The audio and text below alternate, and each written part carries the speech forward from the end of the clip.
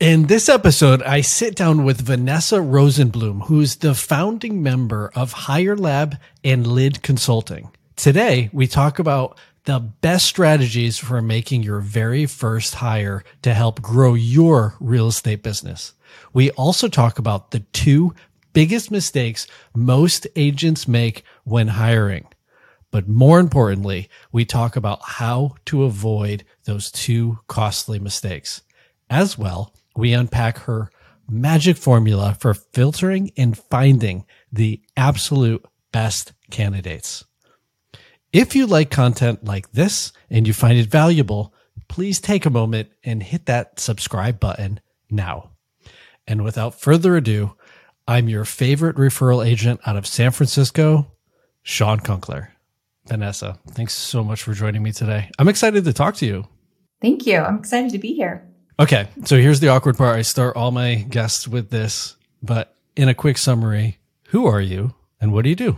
So I'm a recruiter first and a coach second, and I help real estate agents build teams through hiring great administrative staff and then strategically adding the right systems, people, and structure to their business while I help them level up their leadership skills as their team expands. That's such an important piece, especially for people who are just starting to make that leap, make the decision. I need to hire somebody and not having any idea where to go or what to do or how to get started or who to hire. And then what do you have them do? How much do I pay them? There's so many questions and uncertainties. Let's just start from that point. How do you help? I have such a heart for people who these are solopreneurs, right? You're doing everything in your business and you've become so good at doing all these things that you can't do it all and continue to grow. You've hit a ceiling. And then you have to think about, so what am I willing to take off of my plate, or what do I really can't wait to get off of my plate? And who do I trust to do it? And there's so many questions. And so it's this amazing jump in somebody's business. And it's such an honor to help people navigate through that. And I would say most people who call my recruiting firm call and they say, I know I need help, but I don't know what I need. So, starting at the very bottom, we start with systems. You are probably doing things in your business that you could do less of if you had better systems and processes. So before you spend money hiring a person, that's really step one. Are you putting data into more than one system? Do you have templates for emails that you send out over and over again? Basic things like that. Let's start with that foundation and start documenting how you do things. Then the next step is your transaction coordination. Let's get that off of your plate right away. And then the next baby step piece is marketing. Whether that's using your marketing team within your brokerage or hiring a social media expert, marketing means lots of different things to different people, right? But whatever marketing means for you is likely something you don't need to be spending your time doing. So for a lot of agents, if they can just get marketing and transaction coordination off of their plate, that frees up time for them to spend more time prospecting and negotiating. And then we can talk about virtual assistants and part-time assistants and eventually full-time hires. But those are those initial baby steps. It's interesting. I followed a similar path.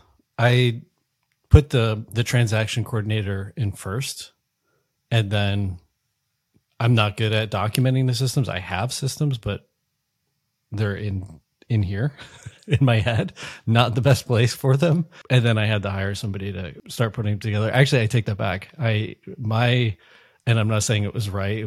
It's most of this stuff is formed out of just necessity and need and time constraints and chaos. But I had a virtual assistant first to help with my newsletter and marketing components. And then I had for transactions, a TC, transaction coordinator. And then I eventually made a hire for a full-time person. Yeah. It's tricky. And to your point, there's a lot of, you get to an edge of a cliff and you have no idea how to navigate around it, over it, any of it. There's so many questions and there's so many challenges. So let's say somebody's in the business a few years, they're doing a decent amount of business to the point where they're starting to make simple mistakes because they're running out of time. Is that usually when people give you a call? Yeah, they usually call a bit too late. Yeah. By the time you're that busy, it's hard to slow down, to speed up. And the reality is whenever you add somebody to your business, you have to slow down. You have to spend time with them. Things are going to happen slower than if you did it yourself. And you have to go through that piece in order to speed up. And if you're already, hair on fire, it's a lot harder to do that. So, I think a couple things, sort of best practices to keep in mind. Your salaries, whatever you're paying in salaries, really shouldn't equal more than 20% of your net commission income. Okay. So that's income that comes into your bank account after you've paid your split to your brokerage. So 20%. So if you're making 100,000, that's 20,000. You really shouldn't go much ahead of that, more than that, if you want to stay profitable. Now, the Red Book, the Keller Williams book, used to say 10 to 12%. I don't think that's realistic in most markets today. Okay. But 20%, you can stick around there. So that really helps you think about what you can afford and where you need to look for that support. And then the other thing is people say, well, I can't afford an assistant. Okay. Have you calculated your hourly rate? Like, how many hours are you working? On average, how much are you making every month? What is your hourly rate? If your hourly rate is $100 an hour, why are you doing $10 an hour work? If you took that hour and you took that time and you called to your database, if you, went to another open house, if you used your time better, if you leveraged your time, how much more money could you make in that hour that you're paying yourself $10 an hour to do, right? Or you're giving up the opportunity of $100 an hour, right? So you have to start thinking like a business and thinking about leverage in terms of where should I be spending my time and attention? And then it makes it a lot easier to think about, okay, well, I'm spending time creating my newsletter. I can pay somebody, whatever, $25 to do that. If I, instead of spending an hour doing that and maybe not doing it as well as the professional could do it, if I spent that time doing the thing I'm really good at and the thing that really drives revenue, how much more money could I make? So thinking about your dollar productive activities and your opportunity costs when you don't have the right kind of leverage on your team. My background prior to getting into real estate was sales. And I had a good 20 years of experience prior to getting into real estate. So I was probably maybe 3 months in the business and I had a crazy to-do list. It was just super long, maybe 20 items. And one day I got to the office, I was completely overwhelmed. And I was like, okay, let me just reapproach this from a salesperson's perspective. And I literally wrote a dollar sign next to anything, any action item that could potentially produce income by the end of the week.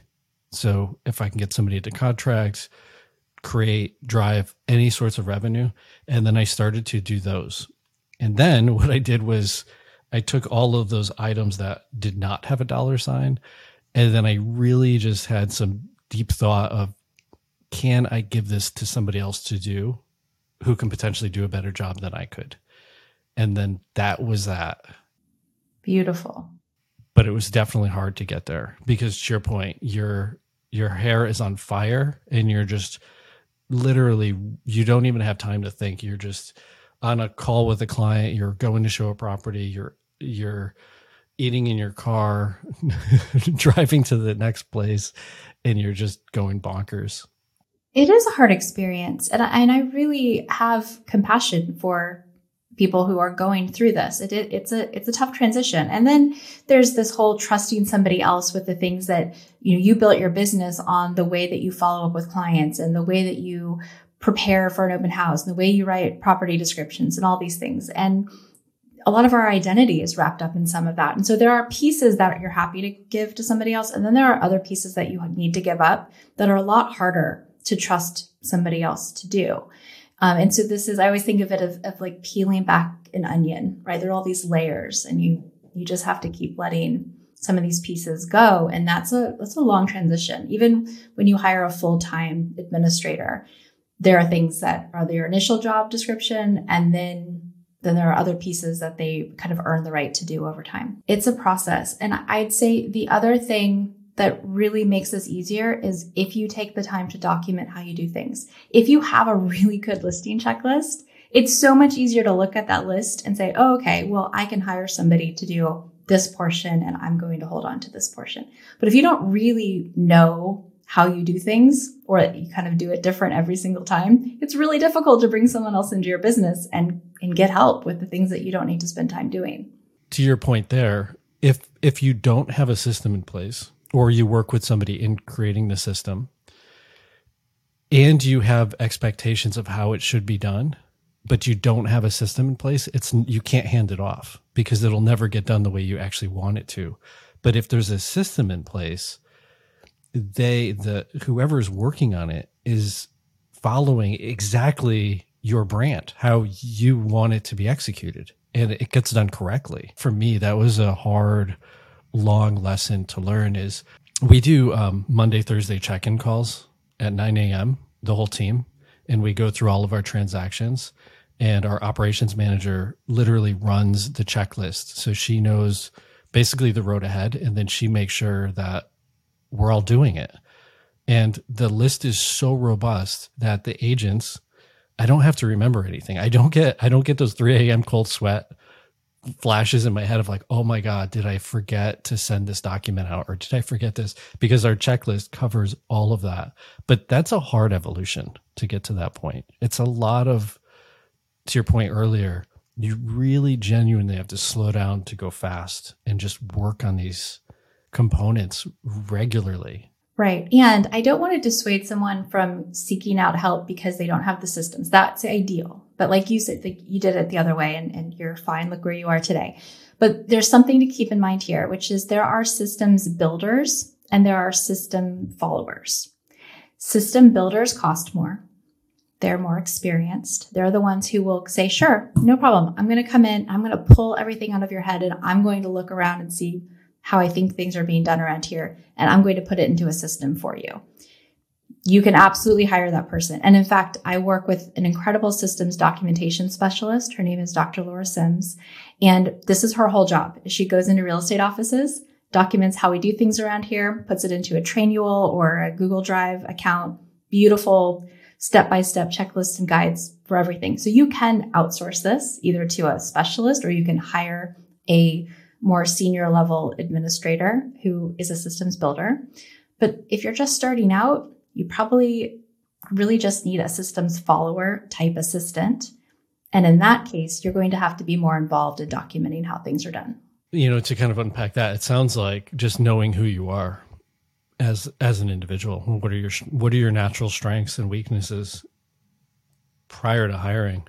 As I work as a leadership coach, right? And a lot of my work with clients is, people will come in and say, well, I know I need an assistant. I know I need help, but I don't really want to manage anybody. I don't want to deal with all this people stuff. I want them to show up and shut up. And it doesn't work that way. And I always remind people, when you got into real estate, you didn't know a single script or dialogue. You didn't know how to write a contract. You've built a skill set. This is a new skill set that if you truly want to continue to grow your business, this is the next skill set that you need to master. And you can master it. You can become a better leader. You can effectively delegate and communicate. You can work on these skills, but you have to be willing to do that. And if you want a really incredible person to decide to show up every day to work for you and help you reach your goals, then you need to be the kind of leader that is worthy of them. And that's another level of this work, right? We're talking about these baby steps of documenting how you do things, recognizing your strengths and weaknesses, hiring somebody that complements you and doesn't mirror you, right? Hard for a lot of people who haven't done a lot of hiring, especially for salespeople who are dynamic and, high eyes on the disc profile. They like people. And so they meet someone who is likable and bubbly and excited and they want to work with that person. But what they really need is the person who loves the checklist, loves the details, is probably not as extroverted as they are, right? They need their their complement, not their mirror. And then you have this person who's different from you, who is motivated in a different way than you. And now you get to learn how to communicate with people who are different from you, how to motivate people who have different drivers than you. And I think it's a really exciting journey, and it's an honor to be in a position where people, show up every day to help you reach your goals, to put you in a leadership position. I think that's an amazing gift and a privilege, but you've got to really want that. And if you really don't want to have to deal with managing people, then you need to find some other solutions. And it's because it's not fair to you or that person to hire them on if you're not willing to do that work and go to the next step. And it needs to align with your goals, what you hope to achieve, and what you're capable of. Meaning, you may not have the skills, but do you want to go acquire those skills? And it's, to your point, like most of the day, I'm not doing sales. I'm HR. I'm the CFO. I'm the CEO. I'm the COO. I'm the CMO. And then sometimes I get to go meet with the client. Yeah. It's rewarding in a very different way. Absolutely. For me, it was very gratifying when Priyanka, who's on my team, when she made her first sale. It was like, it felt like my first sale all over again. It was just, I was so elated for her because I watched her journey and evolution, and it was just all built into all of this work, which I find it's worth it. Yeah. What would you say for people who are considering the first hire? What's the biggest mistake or misconception they typically have before they make that move? So when an agent wants to build a team, the number one worst mistake that they make is hiring a salesperson or a quasi sales / assistant instead of actually hiring an admin first. Hands down, that is the biggest mistake. If you hire someone who wants to be in sales, or they're a buyer's agent and they're going to also help you with your transactions on the side, one of these sort of hybrid situations, it 99% of the time is a bad idea, because you need to hire, going back to those different behavioral styles and different personalities, you need to hire the person who really, really loves to deal with the contract and the checklists and the systems. And that's what they really want to do. Not the person who's tolerating that work, but what they really want to do is sell real estate, right? So that's issue number one. I think the other mistake, if you're really focused on hiring an admin first, as you should, is not getting clear about what your new job description is. To your point about how, you're the CMO and the CFO and you're all of these things, we really focus on the things that we're giving to somebody else in someone else's job description. And that's really important. And I'm not discounting that. But those are tasks that you're currently doing that you no longer have to do. If you really want to get leverage from that person, if you want to double or triple your business over the next couple of years with this hire, which is absolutely possible, I've seen it happen time and time and time again, your job description has to change, right? So how much more time are you spending doing dollar productive activities now that you're not spending half of your week doing administrative tasks? How are you going to show up as a manager and leader for this person, right? How are you going to be different because you have this person in your life? That's where the real leverage comes in, not just because you've delegated some tasks to somebody else. The more you clear your plate, the more full your plate gets. And you're right. Your job description, it completely changes and evolves every time you make anytime the strategy of the business change, anytime the business evolves or changes, the market shifts, anytime the season changes, everything changes, and you have to be one step ahead and think it through. I 100%, you're number one of saying that people who hire incorrectly, they hire an assistant who is a hybrid and they're an agent. I can't even begin to tell you how many times I've heard that from colleagues in the field to high level people like yourself who talk to a ton of individual agents and have seen it firsthand. That's such a learning curve. that you don't have to go through. Yeah. And here's the thing. If you do decide that you're bringing on a buyer's agent, let's say I have so many leads. I need help with all of these leads I have. And instead of paying an assistant to free up my time so that I can cultivate these relationships with my buyers, I'm going to give 50% or however much of my commission to somebody else to let them handle those leads because it's free, because I don't have to pay anything out of my pocket. Buyer's agents are not just little money generators over here. They expect things from you. They need things. If they're a buyer's agent on your team, in addition to wanting leads from you, they want coaching and guidance and support and technology, and they want your time. And if you really do the math, if you really look at the opportunity cost of having a buyer's agent over paying an assistant, it'll blow your mind. I've been interviewing, right? So I've been interviewing more and more teams who have really doubled down on their admin support. There's a multifamily team that has 12 admin and 1 salesperson. You know what he does all day long? Dollar productive activities. Does he do a single thing that doesn't generate sales or that he doesn't absolutely have to do? No. Wait, hold on. They have 12 admins? A lot of those people are VAs. They're not all on site. Gotcha. Oh my goodness. The budget on salary, it made my stomach drop for a second. Well, so remember, if you're hiring a virtual assistant from the Philippines, you could be paying between $1,000 and maybe $1,800 a month. Very true. So that makes it a lot easier to get the admin support that you need in a budget that is very reasonable. Now, that's an extreme case, but the Renee White team up in Walnut Creek as well, she's 1 listing agent, 5 buyer's agents, and I think 5 admin.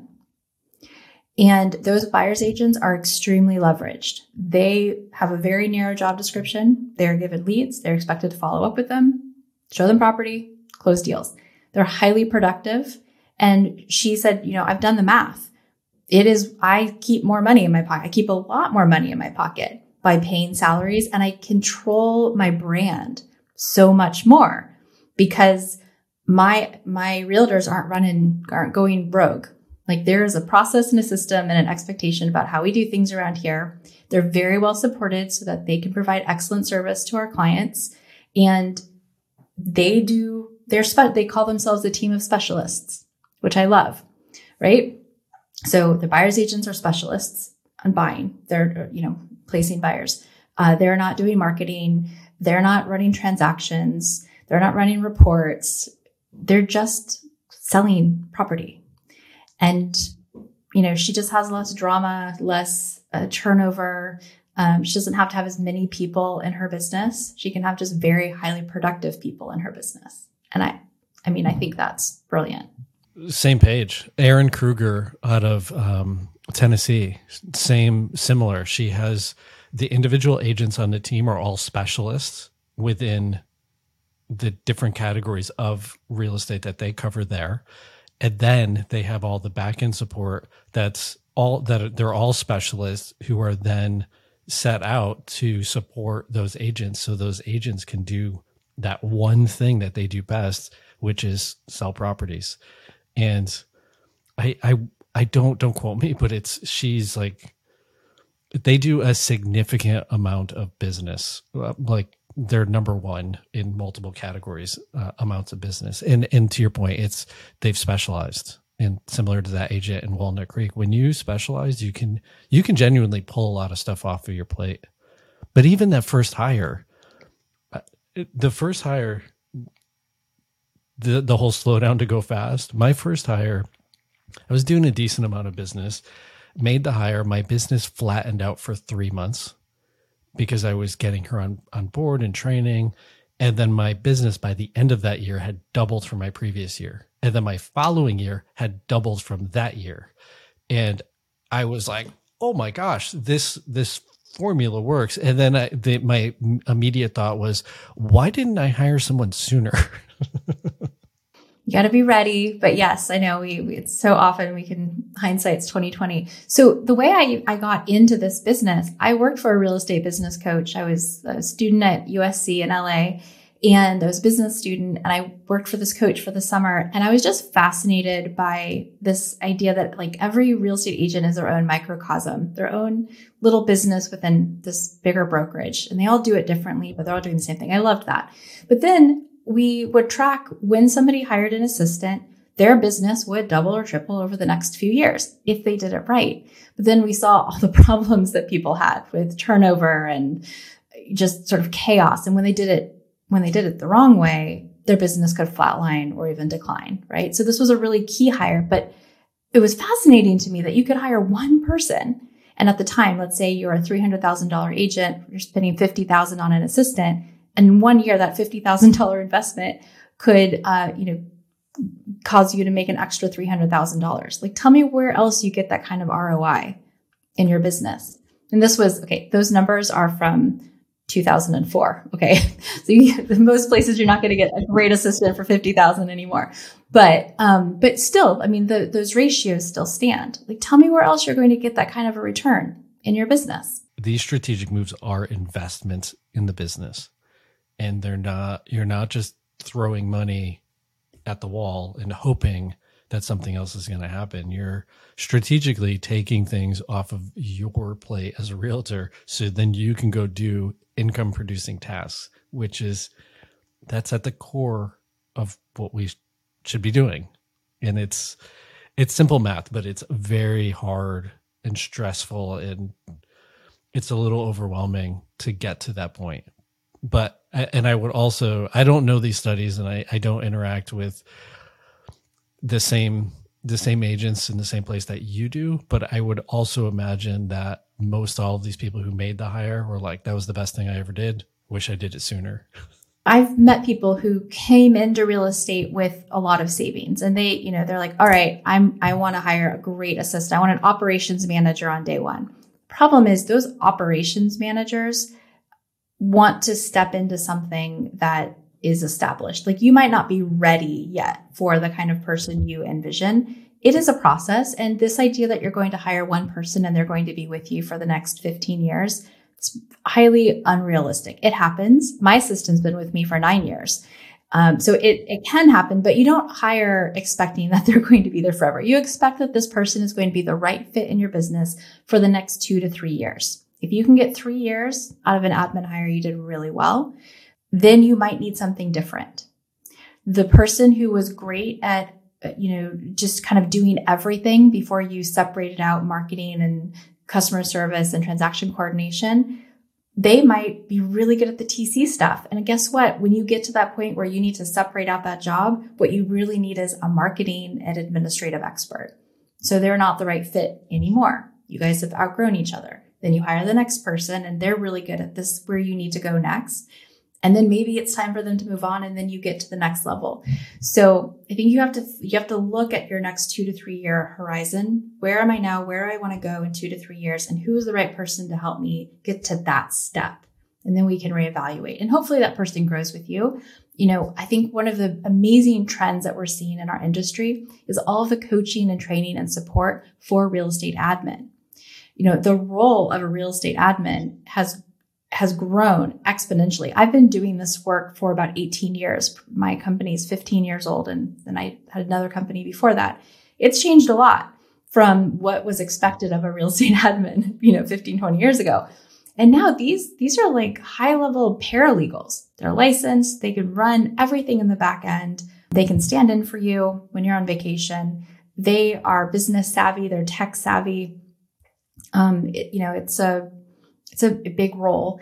And for somebody to get there, they often need their own coaching, training, and support, just like you do, if you guys are going to grow together. I agree. I mean, I've said this before on the podcast, it's not dissimilar from sports. No matter how amazing a team is and how many trophies they've won, they're still coaches that are helping them get to that next level the next day.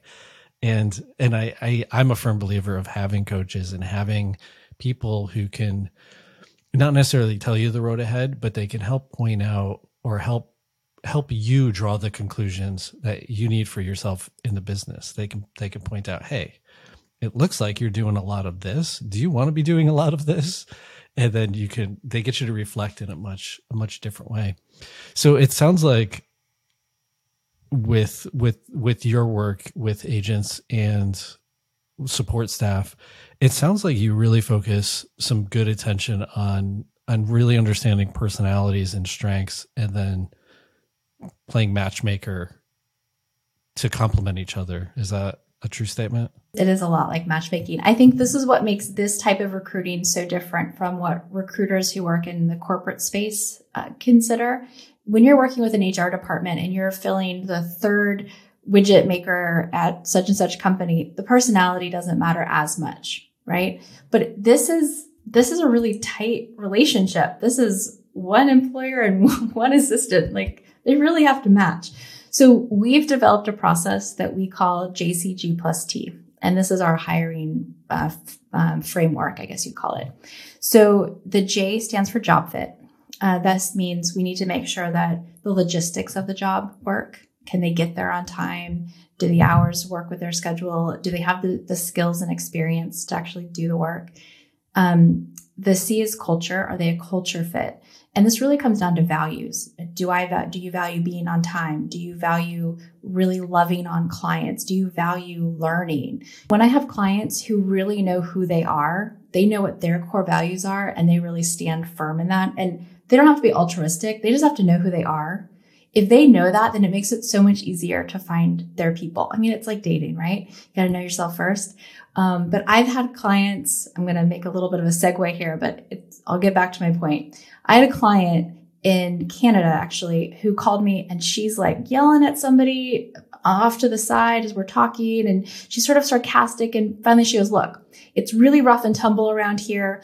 We're really sarcastic. We're politically incorrect. And by the way, if this person can't quote Seinfeld, as in the TV show, they can't work here. I was like, wow, okay. Never heard this before. But we put some Seinfeld quotes at the top of the job ad. And we said, if you don't know who said this, this isn't the right job for you. And people were so excited about the idea of working for politically incorrect, rough and tumble, sarcastic realtor. We got essays and phone calls and people begging to be considered for this job. I'd never seen anything like this before. And it just proves the point that it doesn't matter who you are, just be who you are. Be like fully proud and in the moment. Just be you. And then you can attract people who want to show up and be with you every day. So culture is so important. And you don't have to paint it with a pink brush. You don't have to dumb it down. Just be loud and proud. Because there are people out there who are going to like that. I think not only with who you're looking for, but all your marketing. No one wants generic, especially in this business. Like people want to work with people who are like them. This is a really intimate and stressful experience for somebody to buy or sell a home. And so they want to, if the trust isn't there and the connection isn't there, it all falls by the wayside. It's funny. I'm originally from the East Coast. I now live in San Francisco, but I'm from Connecticut. And so I've really had to tone down my sarcasm, but I love it when I can just riff with somebody. And so it's like, oh, we got it. And like, we're on the same page and I don't have to hold back. And so it's cool. On my team, there's just a really good mutual understanding. It's like we all get each other, and it does make for a much better experience. And that's the same with marketing that goes out. You should be attracting the right people, but you should also repel all the ones that you don't want to work with, or those people, those potential employees who just are not going to vibe with you. If there's going to be just a culture clash every time there's a meeting, that would be a nightmare. Absolutely. And it impacts the culture and climate in your office so much. If you just have one person who isn't a culture fit, it colors everything. Yeah. So the job fit, the culture fit, and then the last piece that is just critical. These three things have to be in place in order for a hire to be successful, whether we're talking about a virtual assistant or an on-site full-time person.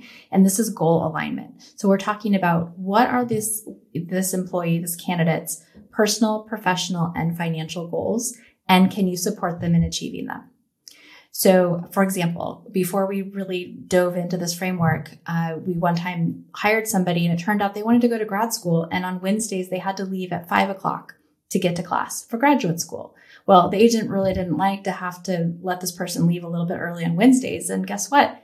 That candidate decided to go find a job that would accommodate their schedule. The job was not a goal fit. Financially, are you going to be able to help this person achieve their goals and their personal goals? When you know what somebody's personal goals are, you can do things that are, you can support them in a really personal way. So for example, I have an employee who wanted to learn Spanish.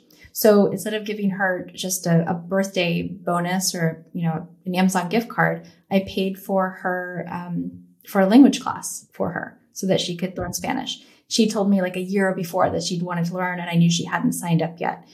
So these are those like little things that make you a better boss and leader and help you show your people that you're pouring into them and that you care about them and what they want to achieve. And when you do that, then they pour back into you. So job fit, culture fit, goal fit are all just essential. And then finally, T is for talent. Talent shows up when these other things are in alignment. I think we can all think of a job that we had when we weren't a good fit for the job and we didn't show up as talent. I was a Macy's sales floor rep when I was in college and I hated that job. I was so bad at it. Asking people if they wanted to sign up for a credit card was like my worst nightmare. And I was not talent, but put me in the right position, in the right environment, and I definitely show up as talent. And so when you're going through the interview process, you have to look at all of these elements. Are they a job fit? Are they a culture fit? Can I support them in achieving their goals? And do I think that they're going to be able to show up as talent in my environment and in the role that I need them to fill? And so that is a process, finding the person who can fit all those criteria. But when you get it right, it's so incredible. It is. I would agree. When you find that right hire, it's like all the stars align and it just clicks. Like it works. So my assistant, Liza, I mentioned, she's been with me for 9 years. And I like to joke that my business has two eras. There's BL and AL, like before Liza and after Liza. Because for me, even though I had been doing this work for, 7 years or something before we met, and in theory, I really understood how important this hire was. It's very different when you actually experience it. So she came into my business and took everything out of my head, put it into a system. And within like 4 months, I was able to hire other recruiters. And within 2 years, I stepped out of managing a recruiting pipeline.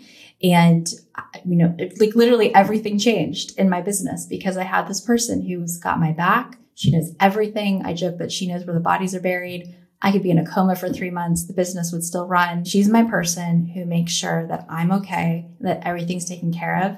And she's the mama bear in the office. So, I'm really nice, but there are still things that my team members don't always want to come to me to talk about, but they'll talk to her.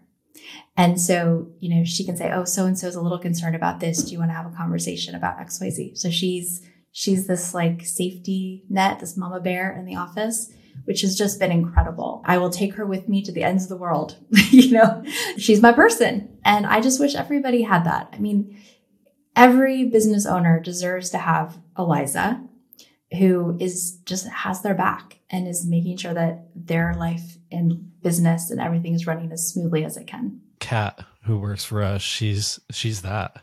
I often say she's kind of the glue that keeps all of this together and supports. I don't know how she does it, honestly. And it's like, I'm so appreciative of all that is like handled and taken care of behind the scenes, so then that me and Priyanka can just focus on sales and focus on marketing and focus on those other tasks that are the income producers. And not only that, we get to stay in the lane that we're passionate about and excited about and get up early and stay up late thinking about. And that's just so incredibly important. And I hope that somebody listening to this understands that hiring is not a liability, it's an investment. And if you make a really good investment, it pays dividends. Yeah. Just the mental load, right? I mean, I'm sure you can relate to this. Just not having to think about that thing that's supposed to happen every Tuesday, and the HR report that has to go to the EDD, and the transferring the money to make sure that payroll is taken care of. Like, there's so many like little things that I don't have to clog up my brain with, because I know without a doubt that Liza has it handled, and it will happen exactly as it's supposed to happen, exactly when it's supposed to happen, every single time until it no longer needs to happen. Like, and I'm not that consistent. Like it would never happen if it was up to me.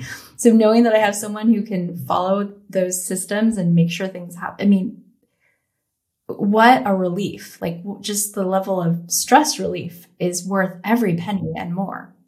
Once Kat was in and really up and running, those 3 a.m. wake ups of like, oh my gosh, did I send that? Oh, I have to send this.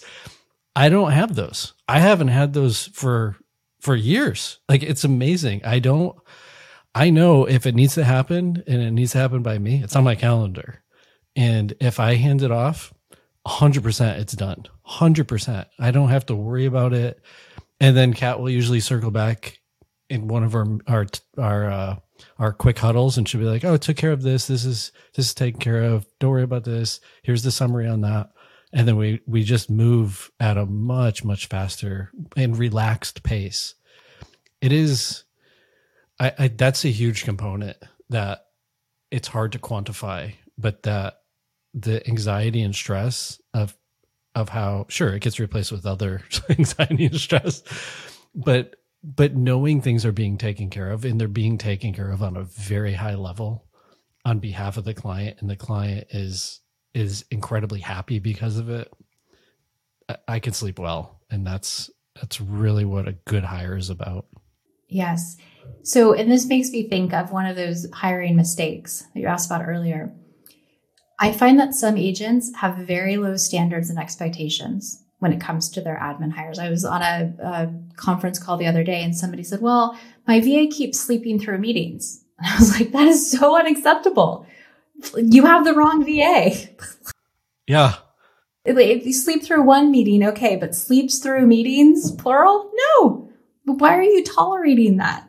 And so when people tell me when people call me and complain about their assistant, I have very little tolerance for that, because this is either a training, standards and expectations, or a bad hire. So let's go through the first two. Let's give people an opportunity to meet our standards.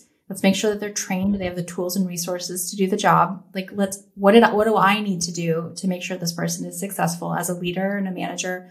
That's the first thing. But if you've done those two things and they're still sleeping through meetings, or they're making errors on contracts, you have the wrong person.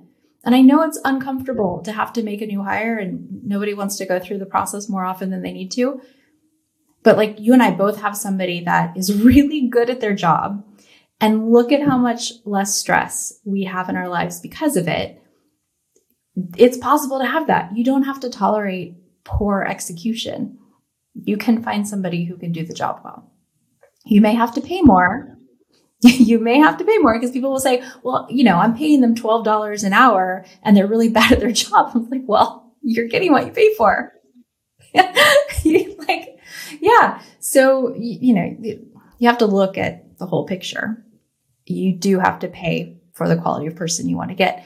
But really, with admins, it's not just about the money, is it? I mean, it's really about being appreciated and feeling safe. They want to be needed. They want to feel appreciated, and they want to be able to do their job well. It's not always about the money. As salespeople, we just naturally assume that everybody is motivated and inspired the same way that we're motivated and inspired, which is usually commission checks.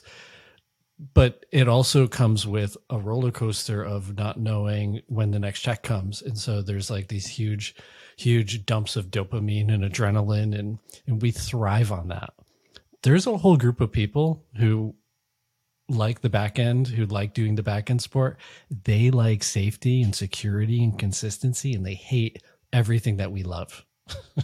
And so trying to motivate somebody based on what motivates you, that's the wrong approach. And that's what I love with your breakdown of who you're hiring, of really understanding what's what's their driver? Why, like, what's important to them? And taking a minute to slow down and go, oh, you want to learn Spanish? That's amazing. Let me help you.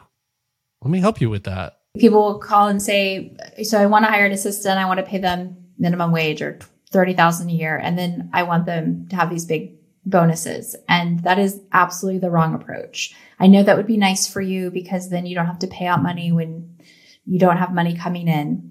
But if you hire the right person, you're going to double or triple your business over the next couple of years. If you do your new job description and you empower them to do their job description. So the salary is going to be taken care of. But if you have those highs and lows, I promise you, as soon as you have a low, that assistant who seeks out stability and security is looking for another job. And the reality is they're not paying their rent on $30,000 a year. Like you get paid so much more. So it's like the logic of, well, if I make all my commissions and they get these bonuses that I think I'm going to be able to give them, then they'll be able to pay their bills.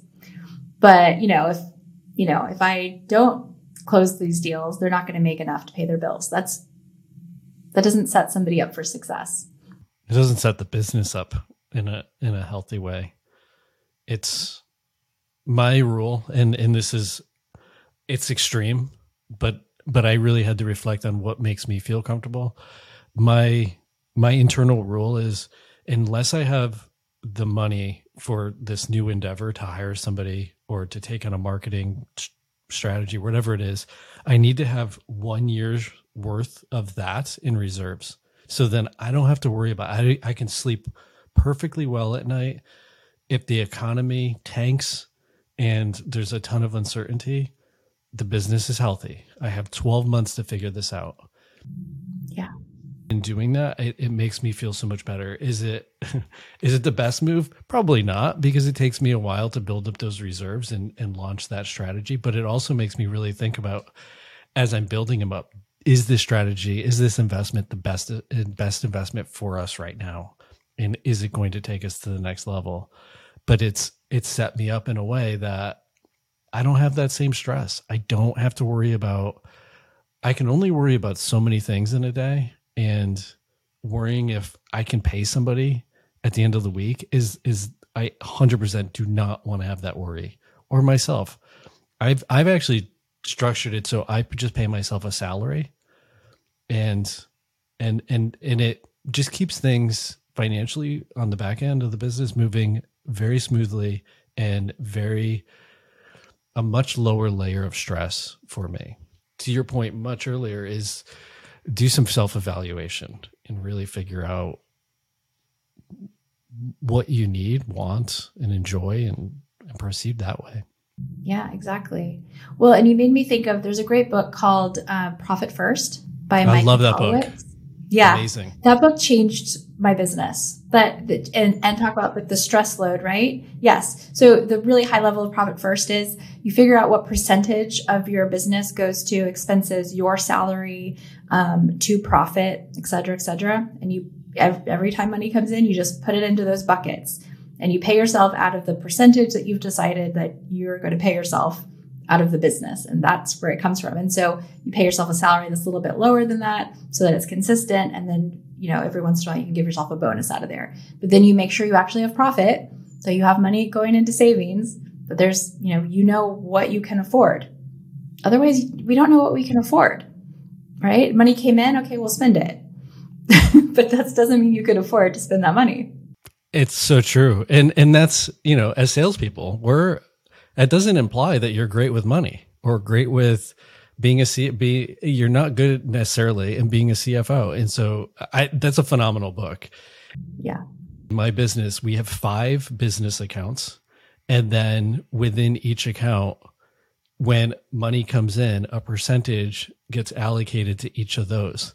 And then of one of those, there's an owner's comp. And then that's where basically my salary comes from. And it's a very controlled environment. And this way, I don't have to panic. If the season shifts, the interest rates go up or down or to the left or to the right, whatever happens, it's fine. Like the business, I have things that are not ping-ponging all over and they're more consistent. So then if I need to strategically hire a marketing person, then I can look at what we actually have and then make a plan and strategy from there. I love that book. Thank you for bringing that up. Yeah. And so that's unfortunately time. I have thoroughly enjoyed talking with you, and I feel the work that you're doing is so important for agents. And I genuinely hope there's a few sections they go back and re-listen to, because they're just such powerful nuggets that you left in there. If somebody wants to reach out and explore the conversation with you, what's the best way they can find you? Yeah, definitely. So we have a website called Hire Lab, so hire-lab.com. And that is a resource hub of resources to help you hire, train, develop, lead your team. So there are free resources there. You can reach me, you can reach my team. But that's a place to go if you want any resources around hiring, training, developing, or leading your real estate team. We will leave that link below. So whatever platform somebody's listening on, they'll be able to have access to it. Vanessa, thank you so much for your time. I thoroughly enjoyed it. You're so welcome. Thank you.